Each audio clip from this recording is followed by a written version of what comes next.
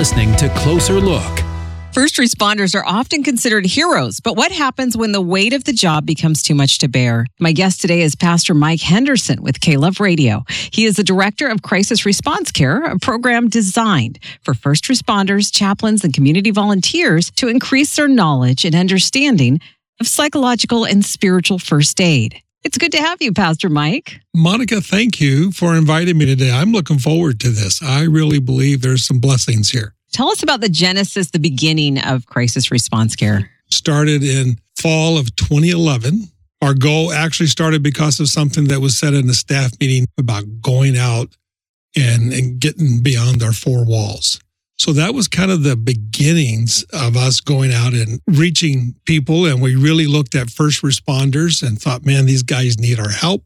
So we started our first year in 2011. We had 2 classes, which was just phenomenal and a blessing for us to be able to do that. And lo and behold, the Lord had greater plans than I did. And the following year, I was challenged to go to New York, and we did Chicago. So we did 6 the following year, and then the rest has been history. When we're able to do live classes, we do about 35 classes, 35 different cities across the nation. And I actually have the little stats here for you. In the 10 years we've been doing this, we've been in 185 cities. We have had 422 courses, and we've had just a little over 22,000 participants. Incredible. So it's chaplains, it's first responders, it's police, it's fire, it's nurses, it's doctors. It's anybody who wants to help somebody during a crisis. And that really is our goal. Our goal from day one was to come alongside and not to take the place of, but train those who live in the community so that they can touch others in the community. And that's really been our heart from day one. So how does that work? How do you come alongside of these first responders? There's lots of pressure right now for police, fire, EMS, doctors, nurses, chaplains. So dealing with stress. I mean, if you just imagine the average person, we all deal with stress. So you compound that with somebody who is dealing in life or death situations. And all of a sudden that stress can build and can build and can build. And everybody says, well, that's their job, but they still have to go home. They still have to be with their wife, with their husband, with their kids, with their significant other. It's so important for us to learn how to deal with stress. We have 36 different courses that we offer now, and some of them are ICSF, which is International Critical Incident Stress Foundation courses. And then we actually have about 20 of our own courses that we have written and are now doing online. But that's really how we come alongside. So if I can help you deal with the stress that you're dealing with, give you the tools, and that's really, as one officer said, you give us the tools to put on our tool belt so that we can go out and do what we need to do. What are some of the direct tips that you give them? What are some of the tools for their tool belt? So our tips, really, we try and keep it simple. How do you deal with your well-being? Are you getting enough sleep? Are you eating right? Are you watching your caffeine intake? Are you watching your sugar intake? Are you watching your alcohol intake? Nowadays, the stress level has gone off the charts. The suicidal rates are up in the general public. They're up in first responder, nurses, doctors, people who are just really overwhelmed. It's simple in the fact that there are just several things that we can do to halt this or at least cope with it. And so that's really what we try and do. So we have courses like grief following trauma. So learning how to deal with that so that it doesn't build upon us is really what we want to try and do. So we're in the forefront as much as we can. Sometimes we grab people in the middle, and sometimes there have been people who have come to our courses that have attempted suicide and have gotten their life back and now want to go help others. It's got to be really important just to acknowledge that you're stressed. Sometimes it takes somebody else coming in from the outside to say, hey, when's the last time you ate? So I'm sure that's a huge part of your role. It is. And I think sometimes our self-awareness of what stress does to us, like I'm really an easygoing guy, and I don't really think that stress bothers me. But I can tell you, my wife can see when stress bothers me, because sometimes you may not see it. You may not understand this is pretty stressful. I talked to a gentleman years ago and broke my heart. He responded to a rollover where a 5-year-old was killed, and he was first there. And he had been a firefighter for over 30 years. He said, I never had a problem until that one. It starts accumulating. So, and I think that's something that we need to learn in our own personal lives. So some of the things that we want them to do, we want them to, I call it the buddy up system. I used to direct kids camps. And so I always had the kids, when we got into the pool, they had to have a buddy. And every 15 minutes, we'd blow the whistle and have them surface, and they had to grab the hand of their buddy, or budette is what we would call the girls. In life, it's very much the same thing. It may not be every 15 minutes, but if I've gone through a traumatic event, I'm going to call Monica, and I'm going to say, Monica, man, I need your prayers today. I just need somebody to talk to. And it doesn't mean that there's always answers on the other side. The gentleman that I mentioned, it took him years to process that, and probably still has to go back and deal with that. And I've talked to other first responders who've responded to cases like that, and it stays with them because our brain registers everything that we see, hear, touch, smell, whatever.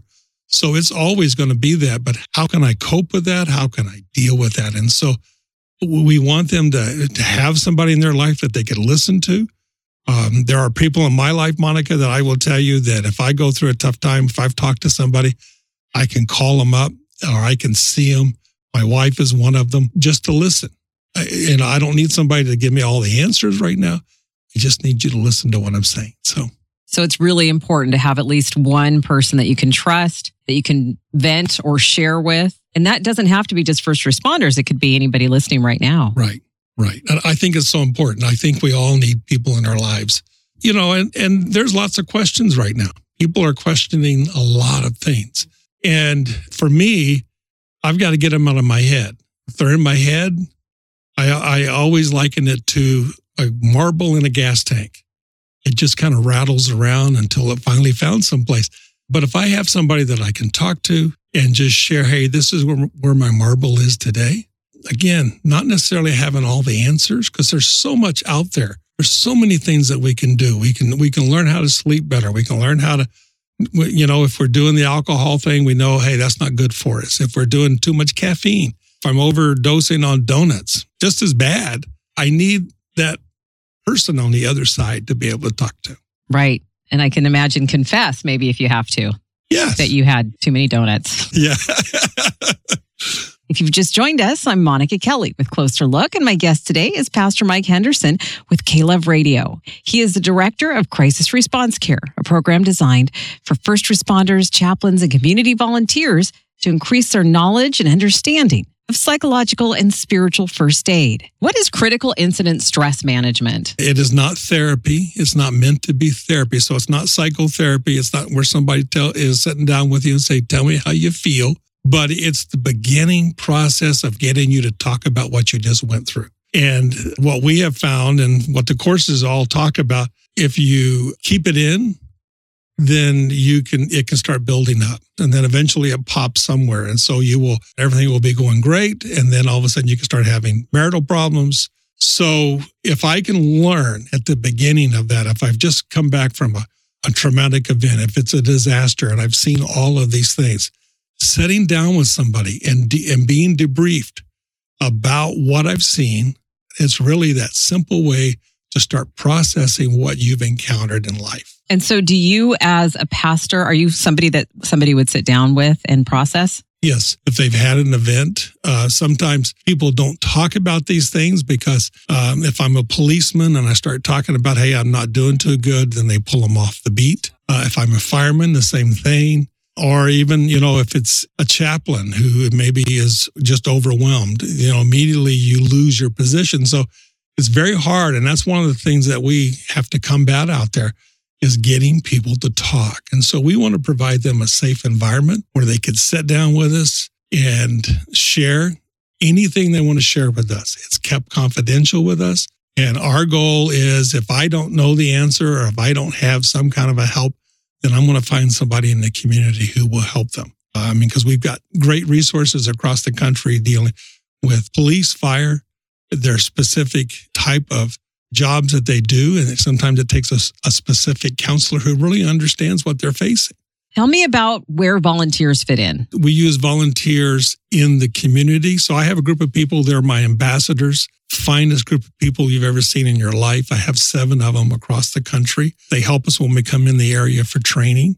We also use volunteers who, during the training, because of COVID, we haven't been out since it's almost a year. Everything we do now is online. So we use Zoom, and we're learning a lot about Zoom, but we've been able to keep them in their groups in certain courses. That's really what we work. So we want them to make a connection. And then if somebody needs to talk to you. So through Zoom, they can chat. It's a private chat, and then it can lead up to a phone call. We'll talk, email. We'll do anything anybody wants to do right now because we want to come alongside them. That's our goal. Can somebody who's not a first responder benefit from these courses? Yes. So our courses, as I said, we have 36 of them. It's meant to deal with the people who are already doing it. But let's say Monica wanted to become a disaster chaplain. You could start taking our courses. And our courses are core courses that most agencies and organizations want. So we do a lot. Speaking of disaster, we do a lot with the Billy Graham Rapid Response Team, Hope Force out of Nashville, Samaritan's Purse. We have a lot of their people go through our courses, which in turn helps them as they're doing their job out in a disaster. Yeah. So it's really cool. Our goal is to be that person that can come alongside you. And if you're stuck, let's try and get you moving. So we pray a lot about that.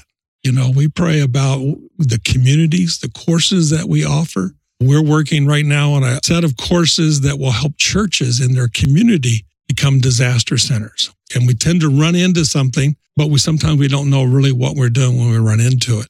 So we're wanting to find a group of churches that we could go in and give you a 7-course training that would help your church and then connect you with like Convoy of Hope, Salvation Army, so that then you become a resource in your community when there is a disaster. All of those things take a lot of prayer. Absolutely. So again, if you've just joined us, I'm Monica Kelly with Closer Look. My guest today is Pastor Mike Henderson, the Director of Crisis Response Care. How have you learned to help people in diverse populations, people from different religions, different backgrounds? So we have courses. So we try and identify what a problem would be. And so we have a great course. As a matter of fact, I'd say we just taught it, Cultural Diversity in Disasters. So how do you minister to somebody who may not have your same faith? But you can't go charging in there. I mean, that's one of the things that we teach. This is not a time to, have them pray the 3-point prayer when the flood's coming.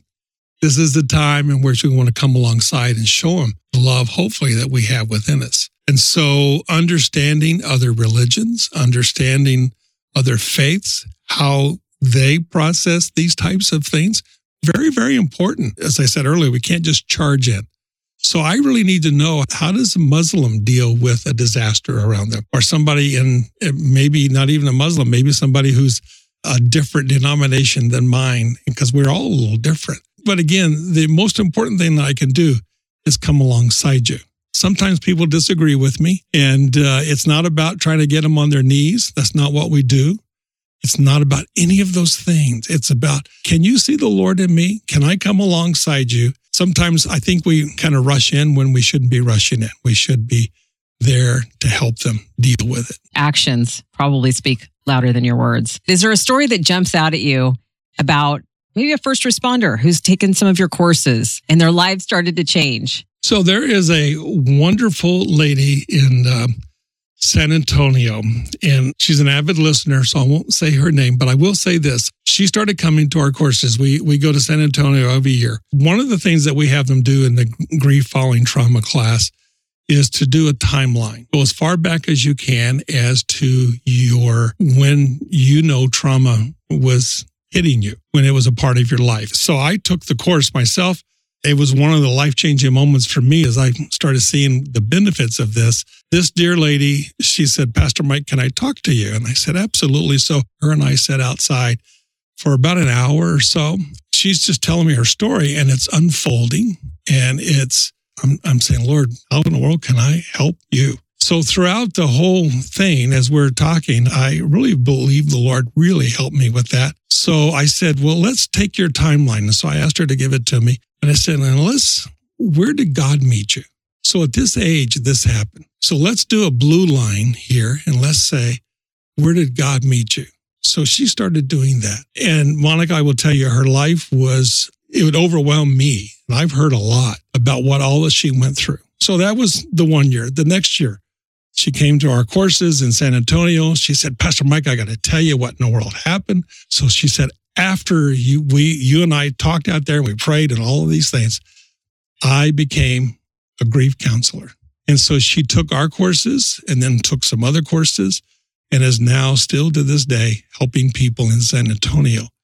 And so when I look at that little class, that little timeline, because sometimes we don't even realize what happens to us in our lives. We just kind of go, oh, well, that's life. No, wait a minute. This is significant. But can I see, where did God meet me? Oh, God met me here. Oh, okay. God met me here. And it was just eye-opening for her. I have a picture of her and I standing in the hallway and just a big old smile and a hug. And she just, that is where I know all that we've done, there is success out there. Well, we are just about out of time. What is your website for crisis response care? Crisisresponse.org. All of our courses are on there. We have videos. We have chaplain helps. We have stories. We scour the internet looking for any helps that would help you.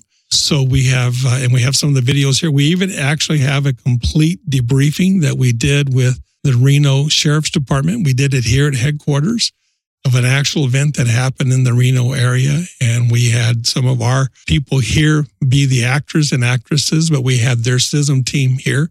So it's a complete 8-video series that you can use in your community to show how debriefing goes. And that was our whole goal. So we have a ton of helps on there. So check us out, crisisresponse.org. My guest today has been Pastor Mike Henderson with K-Love Radio. He is the Director of Crisis Response Care. For a closer look, I'm Monica Kelly.